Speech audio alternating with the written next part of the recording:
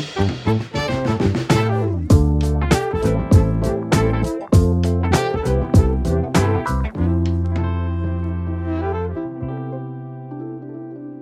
welcome to The Landscape, a Crane's Cleveland podcast. I'm Dan Paletta. Thanks for being with us. Farm to table, locally sourced, handcrafted, carefully curated. It seems that every restaurant says this is how they prepare their food, but our guest today was doing it long before it was trendy. Chef Karen Small helped lead the way here in Northeast Ohio to this approach of cooking at her beloved restaurant, The Flying Fig, which she opened in 1999. The Fig has recently closed, but Karen is not putting away her kitchen tools. In fact, she has 2 new places ready to go. We're here to talk to Karen about both of those places today on The Landscape. Karen, thanks for being with us. Absolutely. How are you? I'm great. Before we talk about all of that, I want you to tell me about your grandparents making bacalao when you were a kid and how that led to your interest in food. I ate a lot of bacalao when I was a kid. Soaking it in the bathtub? Nobody was allowed to bathe for several days before. We know bathtub. We did it. We did it in a like a plastic thing, big plastic container you'd wash clothes in, it looked like. So. Yeah. My grandmother would get in there and, scrub the bathtub, scrub it clean, and then she'd load it in there. It was a sight to see all this dried cod floating around in grandma's bathtub. But they certainly were an influence. Food was always the center of focus in their house. And they brought all their traditions from the Abruzzo region when they came over. So, it was hard not to absorb it because we spent so much time with them, but it was just how they lived. They grew their food, they canned their food, they preserved their food, they made their own meat or their own sausage. It was just a daily process in the house. And it certainly left an impression on me for sure. Did it teach you in part that notion of nothing gets wasted? I remember when my grandparents used to make sausage, they would save the cracklings, and they would then bake them into bread. Mm-hmm. It was delicious, but it was like most people say, "I'll just throw that away." But no, nothing gets thrown away in an Italian household, especially an immigrant's Italian household. It's they come with a certain set of how they do things, and they're very resourceful. The Flying Fig obviously had a great run. It was a beloved restaurant. Why was now the right time to close it? I honestly have to say that I feel like the Fig had run its course. Some people might disagree with me, but I think it needed a big facelift. It needed just some change, and I couldn't really figure out how to do it within the framework of the Fig being open.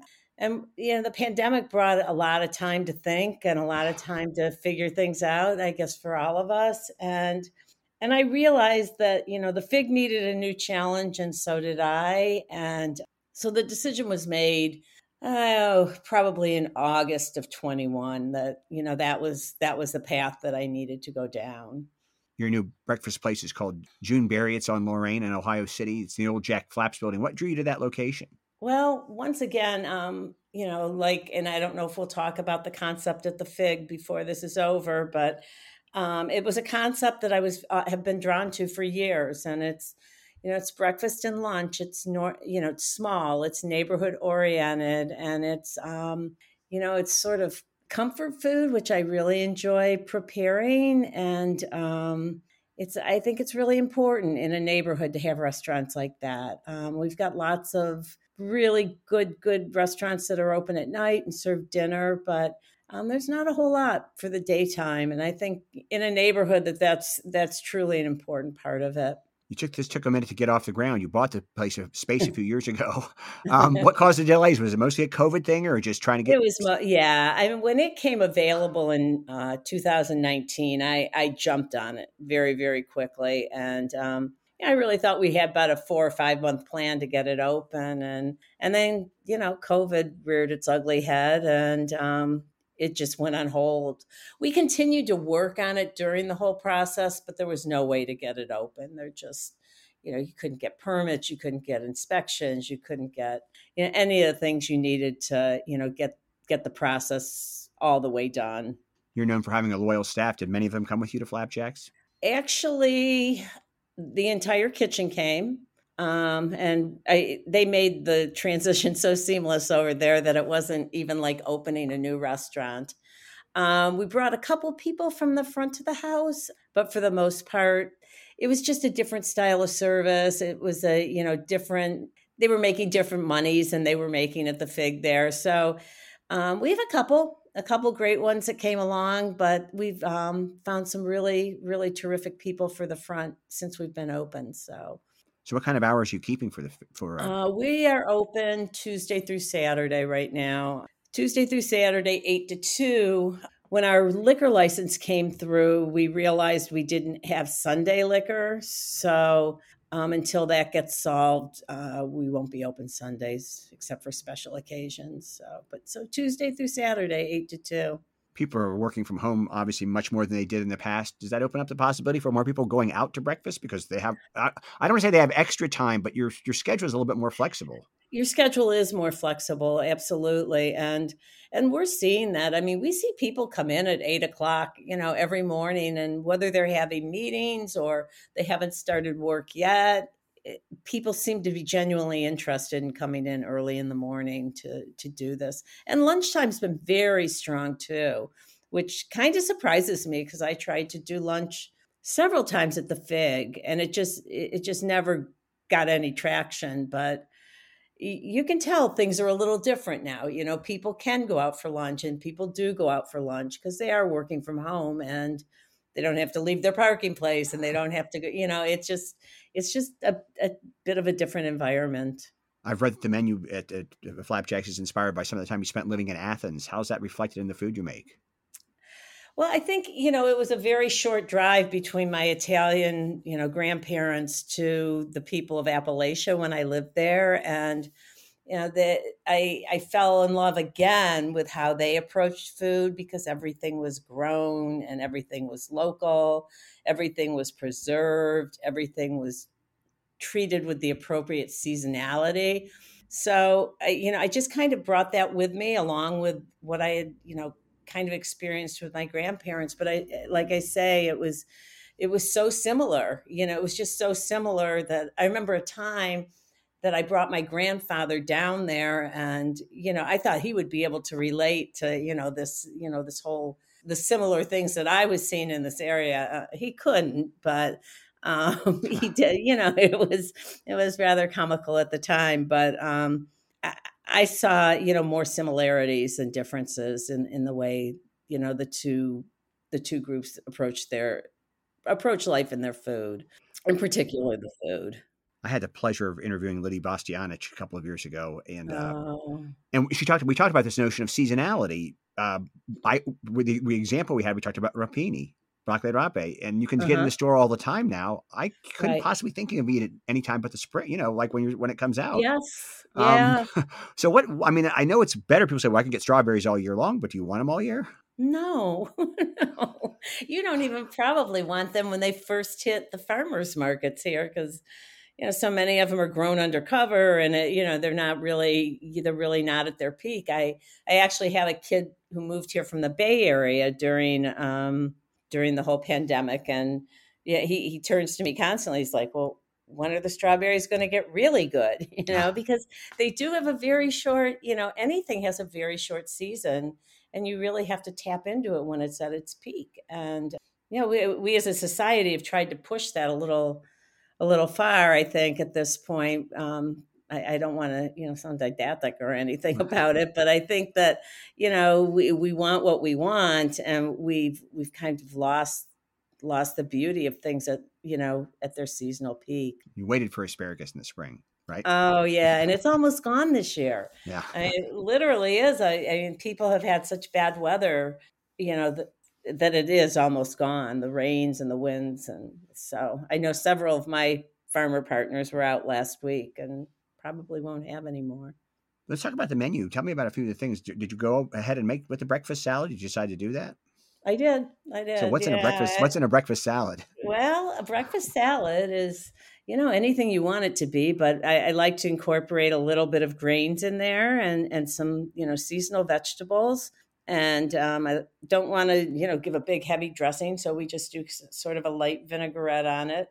And right now we're finishing it with jammy eggs and some bacon. And I can't believe how many people eat that at 8 o'clock in the morning, but they do. So it's I saw that there was pickle brine cast iron chicken. What's that all Hmm. about? Yeah.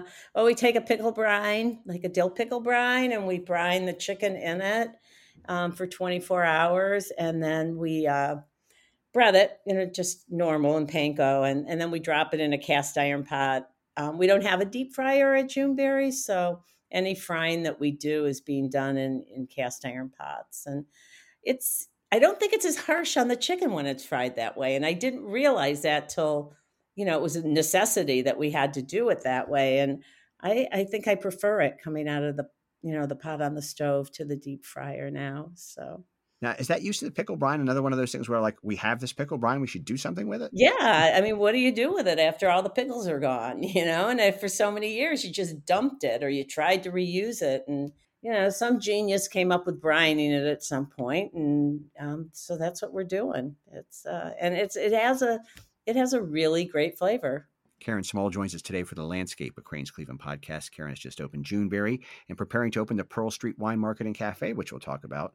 You're using the space, Karen, with the old Flying Fig, and that was there for 25 years. Did obviously decide this is still a good location just for something different.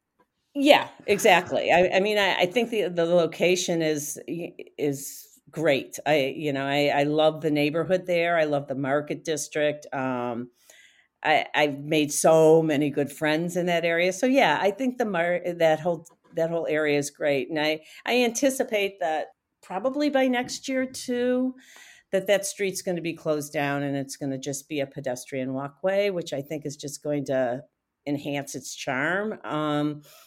So yeah, I decided, rather than look for another place and go through a whole new build out, that with a little thought and a good contractor, that we would just turn this space into what we were going to do with it. You are partnering with your friend Jill Davis, who owns Toast, the wonderful wine bar. Absolutely, yeah.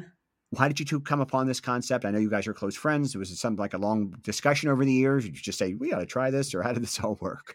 I think it's been an ongoing discussion. Everywhere we go, we both have, this propensity for going, oh, I would love to do that. Oh, this would be so great. This would be, so it was an accumulation of things that we both were enamored with that came to put this together for Pearl Street. And I think it's going to be a lot of fun. I don't think there's anything else similar to it right now in the area. So I think it should be fun. Some neat historical things going on there too. I didn't realize that West 25th was once known as Pearl Street, right?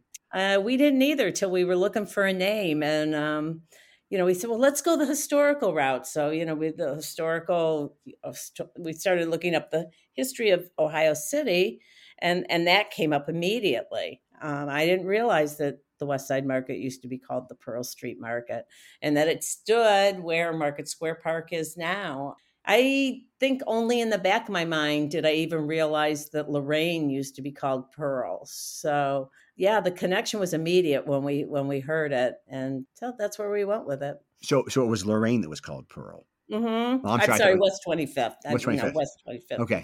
Not that point. Yeah. Lorraine, West 25th. Pearl Street Wine Market. Obviously, the focus is going to be wine. What about we'll talk about that in a moment. But what about food items? What are you looking to do there? Well, the food is, it's going to be more than a wine bar and less than a restaurant, if that makes sense to you. It's still going to be very seasonally focused. I don't anticipate, any change in that ethos whatsoever, because we're both firmly behind that. It's going to be a lot more casual, but it's going to be substantial enough that you could make a meal out of it. Our focus really is trying to get people to try the wines with the food. And, so we wanted to go a step further than charcuterie boards and cheese boards. And we wanted to make it, something that was a little bit more food friendly than just cheese and meat. So right. I want to get out of the restaurant business per se, but I don't want to lose my connection to food. So this is kind of a happy medium. One of the things you're going to be offering are what are called natural wines. So how is that different than the bottle of Valpolicella we had yesterday or whatever? It may not be. The Valpolicella you had yesterday might be a natural wine, because it really, it's all to do with the practices and how the grower is approaching his wines. Usually there are biodynamic ethics involved with it, and I'm especially drawn to the people who are using regenerative farming, because that's a completely holistic way to run a farm. You depend on the sheep in the vineyards to mow the grass so that it doesn't get too high, and they fertilize as they go along, and they keep the weeds down. So it's just it's a holistic way of approaching a farm, and every piece and part of it works together. And when grapes are grown in a natural environment, I think they take on a different character than more traditionally grown grapes, I guess. Usually in those situations, the winemaker or the proprietor, whichever, is taking care of it, handles everything minimally. The grapes are brought into the cellar. There's no new oak used to mask the flavors of the wine. There's very little, if any, sulfur dioxide added, and if so, only at the end. So these wines really have their own personality, and they're really lively little bottles of fun. Obviously, you're going to be selling wines by the glass so people can sample more than one type. Do you plan on doing like wine dinners or wine tastings, those kinds of Yep, things? absolutely. We'll be doing wine tastings every weekend. We'll be doing impromptu wine tastings all the time. We'll be offering a wine club with 2 different levels in it. There'll be a carav in there, so you're going to be able to taste some wines that are a little bit harder to come by and a little bit more expensive without going into a whole bottle purchase. So yeah, there's going to be plenty of opportunity to do things other than eat. It's going to be we'll be focusing on local cheesemakers, and another fun thing that we're going to be doing is using hams from the South and doing ham tastings from people like Benton's. And so we'll keep it in the vein of being local in the nature that it's this country. It's stuff that's being produced here in the South. So in Appalachia. So everything's kind of colliding, all over the place right now. So Have diners come around to the notion of the smaller plate thing being used? I remember talking to somebody, I honestly can't remember who it was that was in the restaurant business. This is 3 or 4 years ago. And he said, it really hasn't caught on in Cleveland, but has it changed? you know what? I think it has. I think I really saw it the last year that we were open at the Fig, when people really had relaxed about COVID. Everybody was sharing everything. Now, maybe it was the offerings, maybe we became more mindful about, putting better things to share on the menu. But every table was full of plates. And, I think it's catching on. I think you just have to know what people want, which is sometimes hard.